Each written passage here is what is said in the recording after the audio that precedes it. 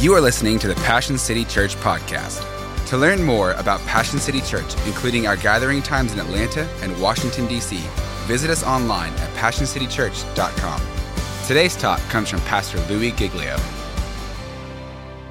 Anyone watch any football over the last few days? Hello? Wow, it was a marathon, and we throw the World Cup in there. It was a lot. But an amazing weekend. I was watching a game yesterday, and at the very end, as often will happen in a really good game, the underdog team was driving in hopes of a Hail Mary. All they needed to do was get to the 50-yard line, get to the 45-yard line, and then the quarterback can throw the ball. Does anybody know what a Hail Mary is, by the way? A few of you are looking at me like I was with you on football, you lost me on the Hail Mary. So a Hail Mary is when the quarterback gets close enough, like maybe midfield, to throw it as far as they can on the last play of the game in hopes that one of their receivers will come down in the end zone with the ball, game-winning touchdown, game-tying touchdown. It's a Hail Mary. I remember the day after Thanksgiving, I think it was 1984, we were at some friends of ours' house not far from here, and there was a famous Hail Mary. Boston College was playing Miami. Anybody see this game? And Miami had scored right at the end. There's a little bit of time left. Doug Flutie gets the ball, chunks it from midfield.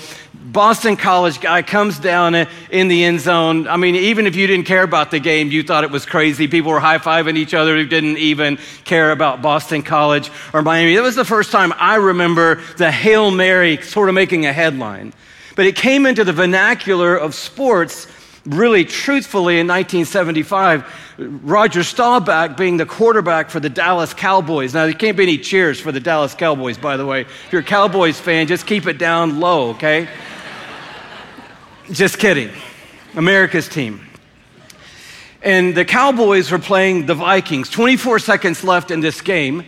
And the Cowboys are down 14-10 when Roger Staubach has one last play. Now, he's already made Hail Mary a thing when he was a quarterback at the Naval Academy. They'd beaten Michigan in a major game, and at the end of that game, a similar play had happened, and he said it was a Hail Mary play, but it just got a little press. But on this day, with the Cowboys playing the Vikings, 24 seconds left, he throws a 50-yard Hail Mary pass. Drew Pearson, two Hall of Famers, comes down with the ball in the end zone. Cowboys win. And Roger Staubach's quote after was, "That was a Hail Mary play.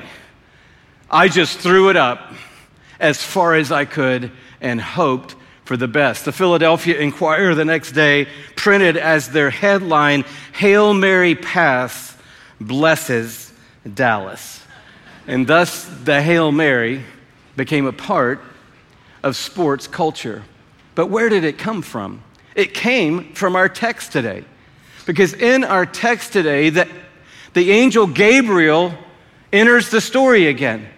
And this time, it's not a message for Zachariah and Elizabeth, the parents of John the Baptist. This time, it's a message for Mary and ultimately for Joseph, who are going to shepherd the miraculous birth of Jesus Christ. And so in this moment when when the angel appears to Mary, he says to her, and I'm quoting out of the King James Version, the original version of the Bible, "Hail, thou art highly favored. The Lord is with thee.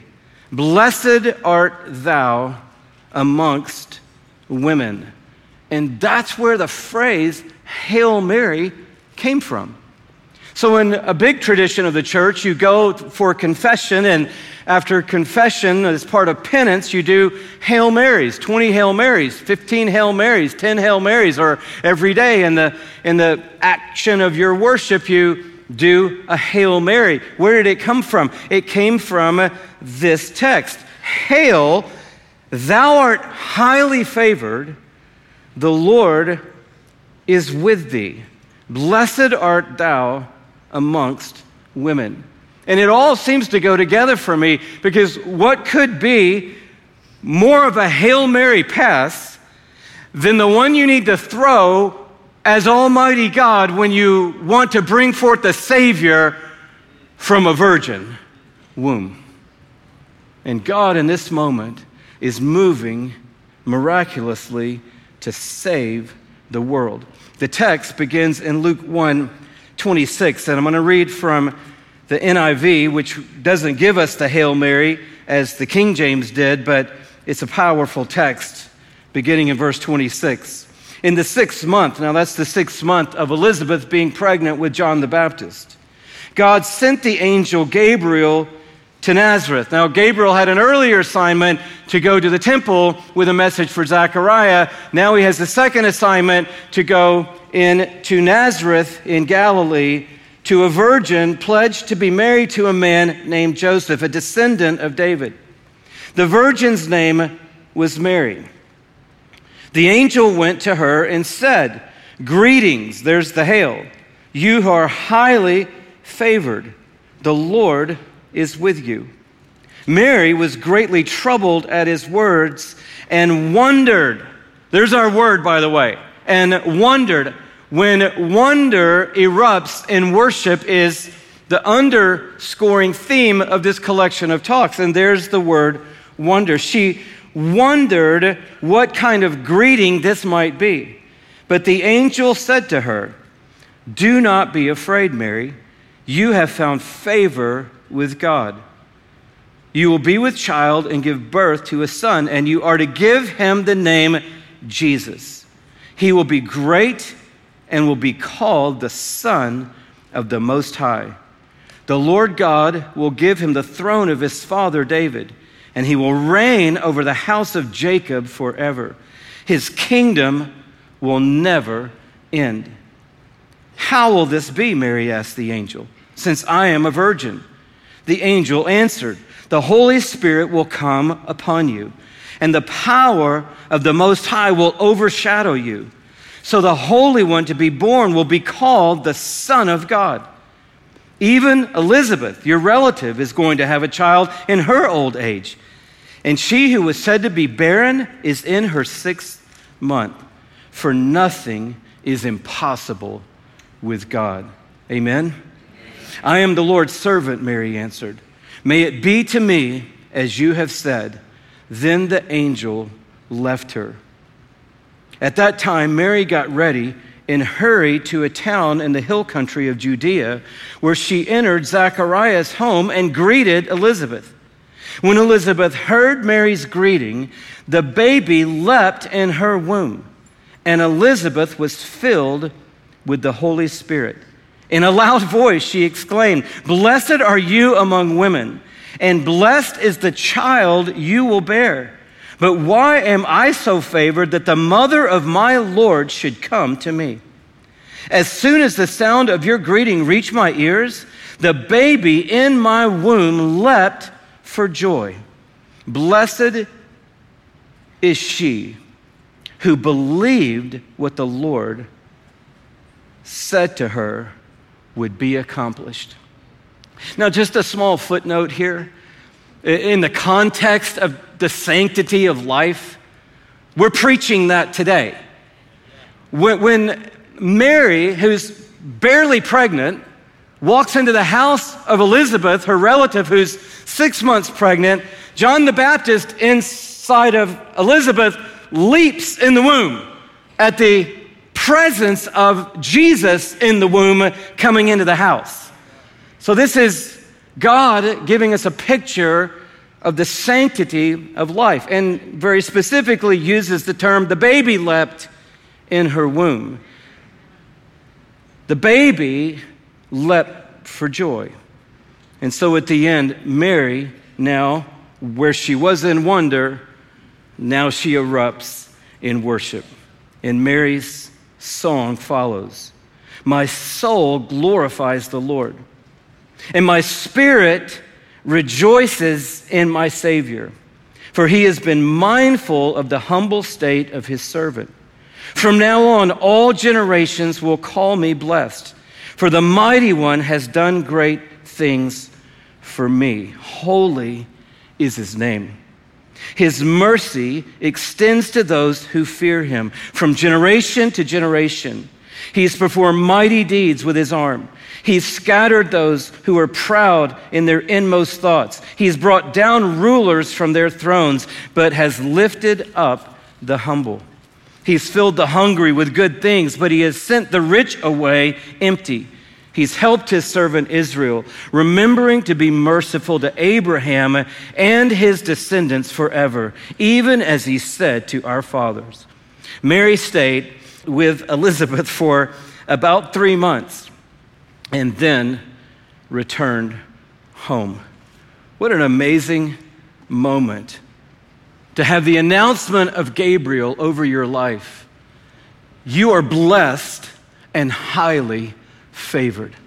Now, I grew up in a tradition where I didn't hear that phrase a lot, and I got older in life, and Shelley and I started navigating in different streams of the church, and in some streams, that is a very big announcement. I'm blessed and highly favored. Anybody know that stream? It's like, how you doing today? Blessed and highly favored.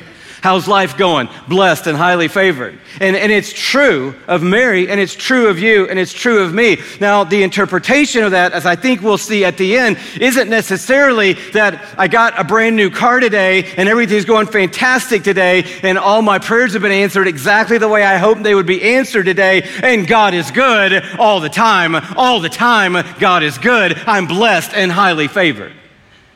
Because Mary's circumstance isn't exactly that circumstance. When the angel came to Mary, she was somewhere between 12 and 16 years of age. For my sake, I just need to give her 16 in this moment. But culturally, somewhere between 12 and 16, she's pledged to be married to Joseph. And so at 16 years of age, planning a wedding, planning a future, and planning a life, comes the announcement, you're going to be pregnant, and it's going to be the work and the miracle of Almighty God. A divine conception is going to happen. Now that is really great and really troubling news all at the same time. But somehow, in the grace of God, Mary rose up in faith to believe that God was doing something amazing with her and through her. And even though it sounded to the human mind like a stretch, she said, but all things are possible with God. Let it be with me as you have said. In other words, I'm going to choose the side of faith when everything in my human mind makes me want to tilt to the side of this is crazy and I'm undermined with doubt. I'm going to choose, because there's an angel standing here, to believe in faith. At 16 years of age, she's chosen to bear the Son of God into the world. At 28 years of age, she's at the temple in worship, and her kid disappears, and once they finally find the kid, he says, well, where'd you expect me to be? I'd be at my father's house. And they're like, oh, okay, great. It's going to be like this, right? In her 30s, she realizes there's a wonder kid in the house. When she's 46, she'd gone to a friend's wedding in Canaan, and when the wine ran out at the end of the reception, she kind of pulled the curtain back on Jesus. Whether he was ready or not, Mom said, just do whatever he says. Get in there and do something and fix the wine. How'd she know he could do that? Because she'd been living in a house with the Son of God. And so now she's 46, and people are starting to go, oh, wow, this guy can do stuff. But at 49, she watches her son suffer on a cross an excruciating death and knows that he's been put in a tomb and sealed in death. But also at 49, she sees the miracle of the empty tomb and the resurrection. And also at 49, she has a goodbye conversation with Jesus where he says to her mom, I'm going to ascend back up into heaven. I know the whole thing's been crazy, but you've been awesome, by the way, but I'm going to ascend back to heaven. I'll see you later, okay? Have a great life. And up into heaven goes her son at 49. This is her life from 16 to 49. Blessed and highly favored. Bumps in the road, crazy in the road. I'm sure it started with shock and awe. I'm sure other people, I don't know that Mary did, but I'm sure other people tried to compound that with shame along the way. Oh, great story, man. Did you hear that one? God did it. That's amazing. Great one. That's an awesome way to approach that.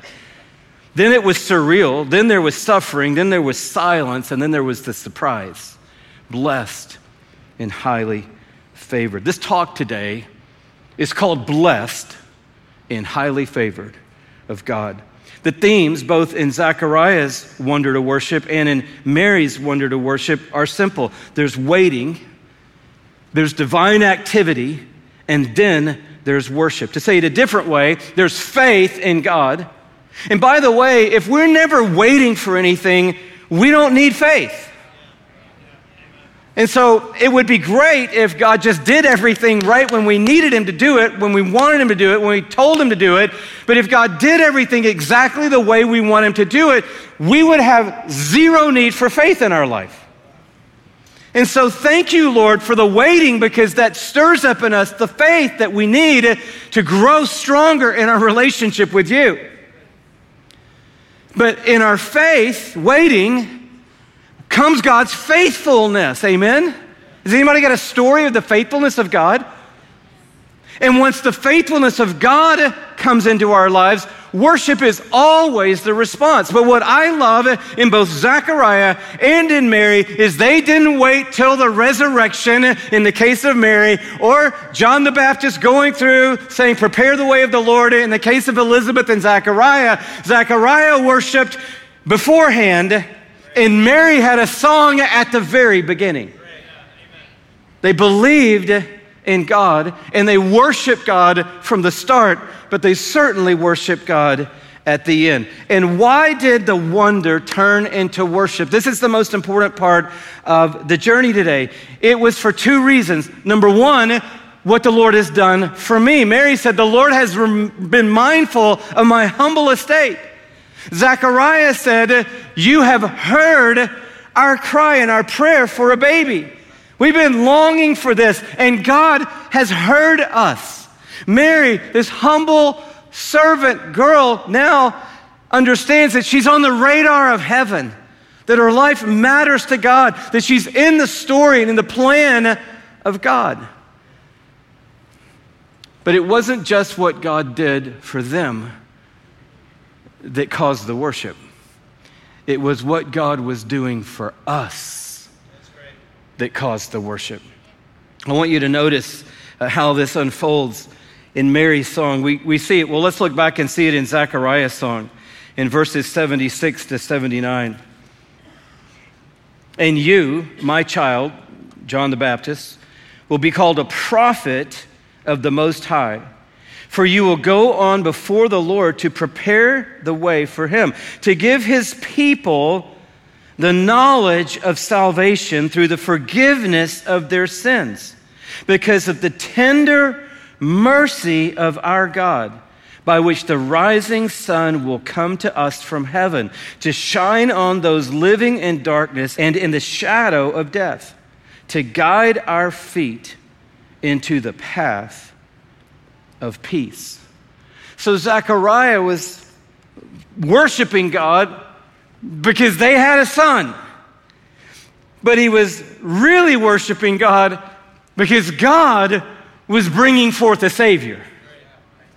And the Savior, in tender mercy, was going to bring to us the forgiveness of our sins. And whenever we get a hold of mercy, worship erupts in our lives. In Mary's story, it's in verse 50, and then again in verse 54. In verse 50, his mercy, there's our word, extends to those who fear him from generation to generation. And then in verse 54, he has helped his servant Israel, remembering to be merciful. So 2 songs, 2 announcements by Gabriel, 2 miracles of God, and in both cases, the mercy of God is the common denominator in what God is doing in the story.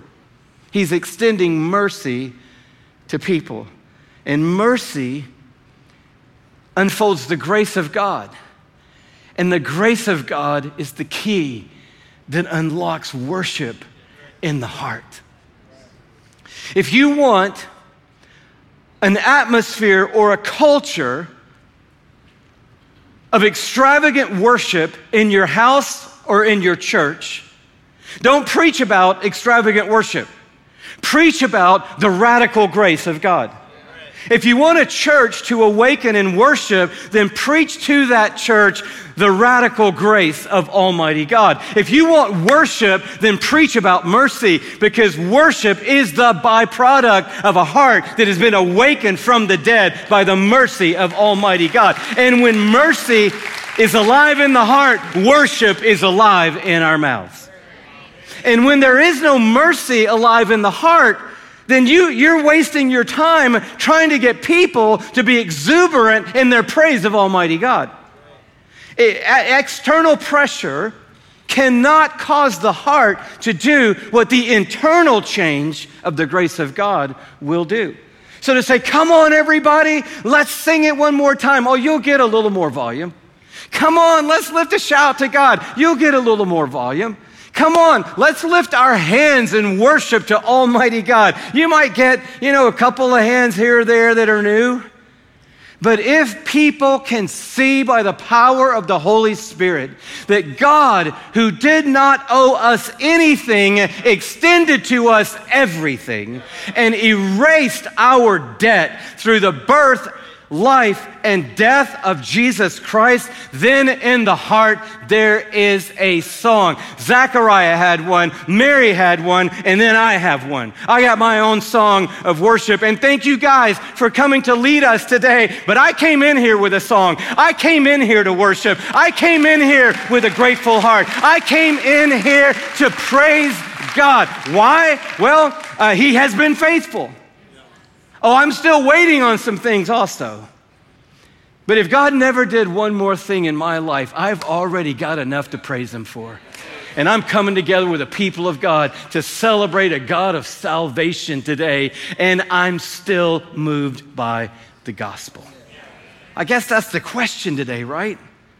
Are you still moved by the gospel?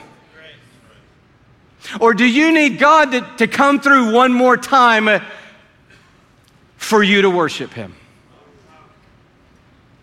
I want to be moved by the gospel. There are a few responses to mercy. And allow me just to be your pastor for a minute today. Knowing that I love you and I have prayed for you. I was praying for you this morning. But then the first response to the mercy of God is to be ignorant of it.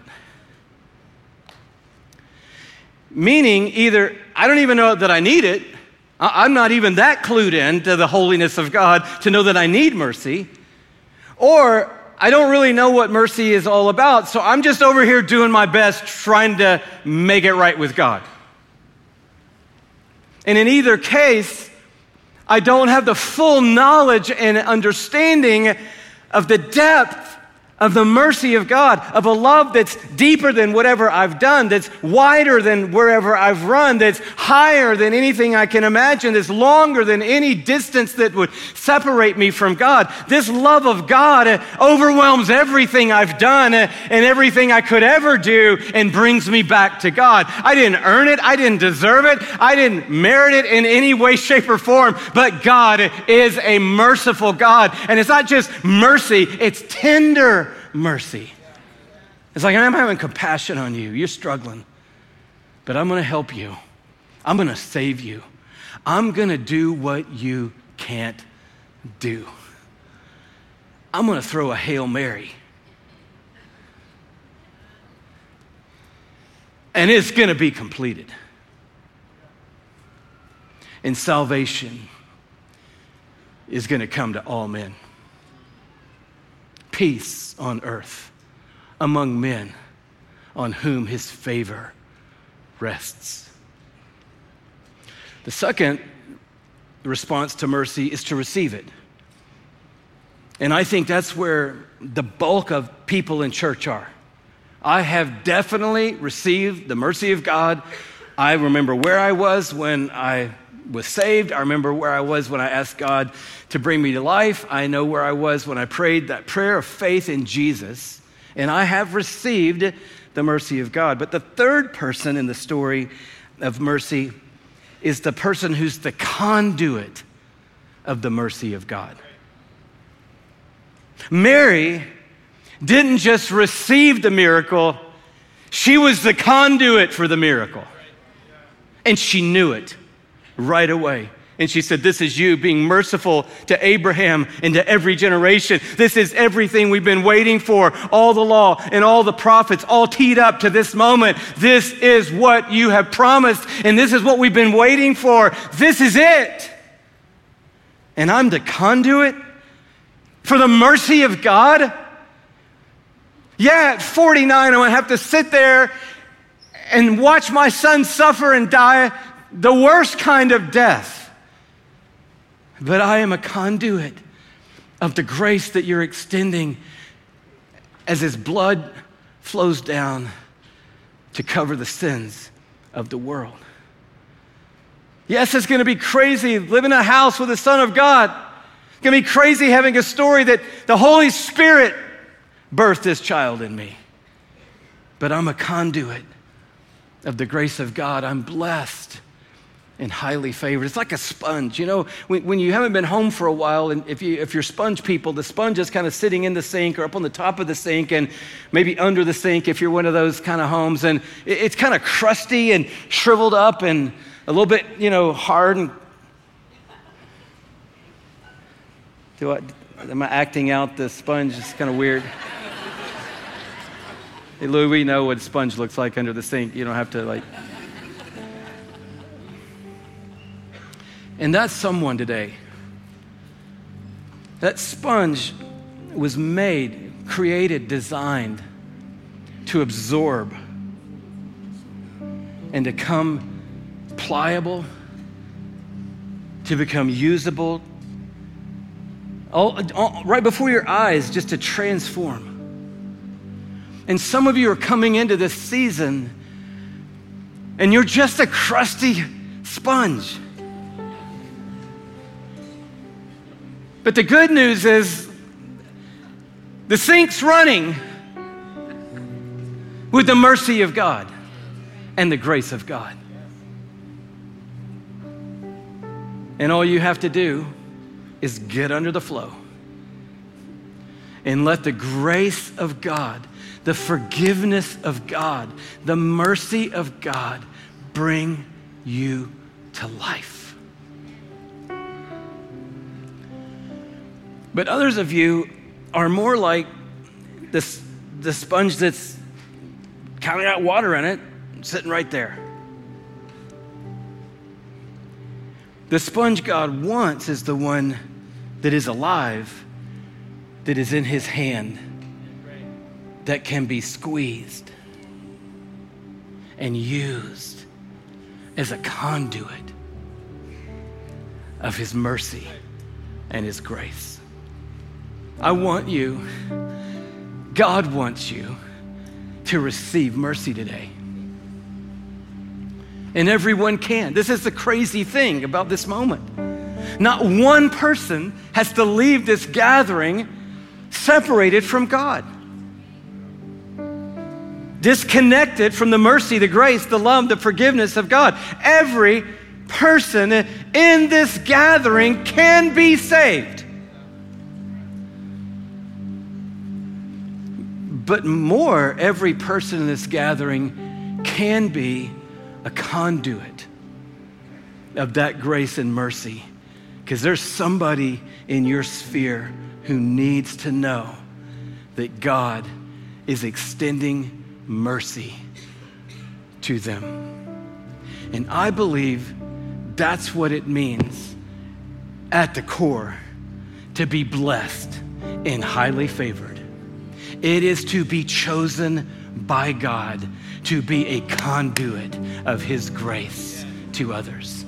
I am blessed and highly favored. Oh, it's not going to be a cakewalk, but I'm blessed and highly favored. Oh, there are highs and lows, but I am blessed and highly favored. There's absolutely some dark days in the story, but I'm blessed and highly favored. There are some amazing high days in the story, but I am blessed and highly favored. Some people aren't going to understand. They're going to be talking behind their backs, but I am blessed and highly favored. This is not the way I actually saw it all coming down, but I am blessed and highly favored. This isn't the family Joseph and I were thinking about starting, but I am blessed and highly favored. I am in the story of God, and I'm not just thinking about me. The worship isn't just about what you've done for me. I got a song to sing because what you've done through me. And what would the church look like? What would our church look like if we came through the door not going, I need a little water on my crusty sponge today, but what if we came through the door going, man, God squeezed me this week, and it was amazing to watch God use someone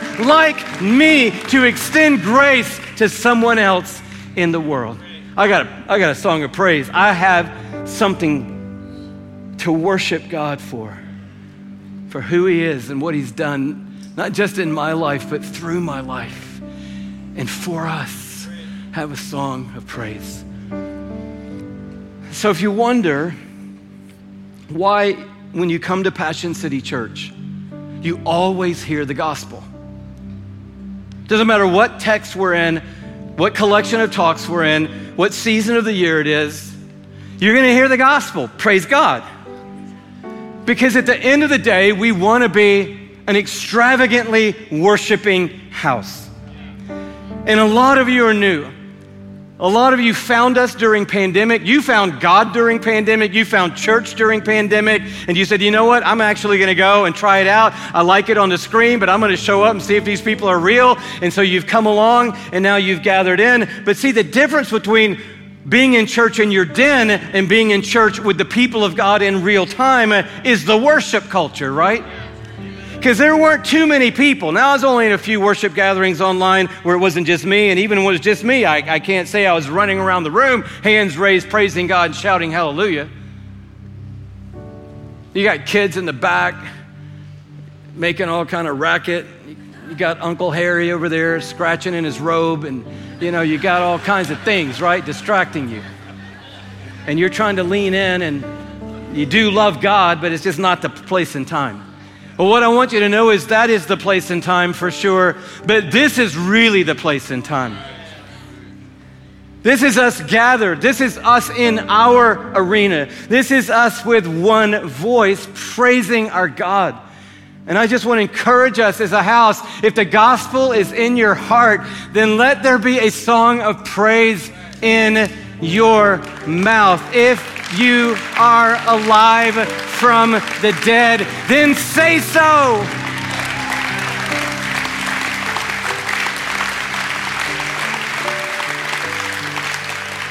And we've got a moment right now. And again, this is the tension.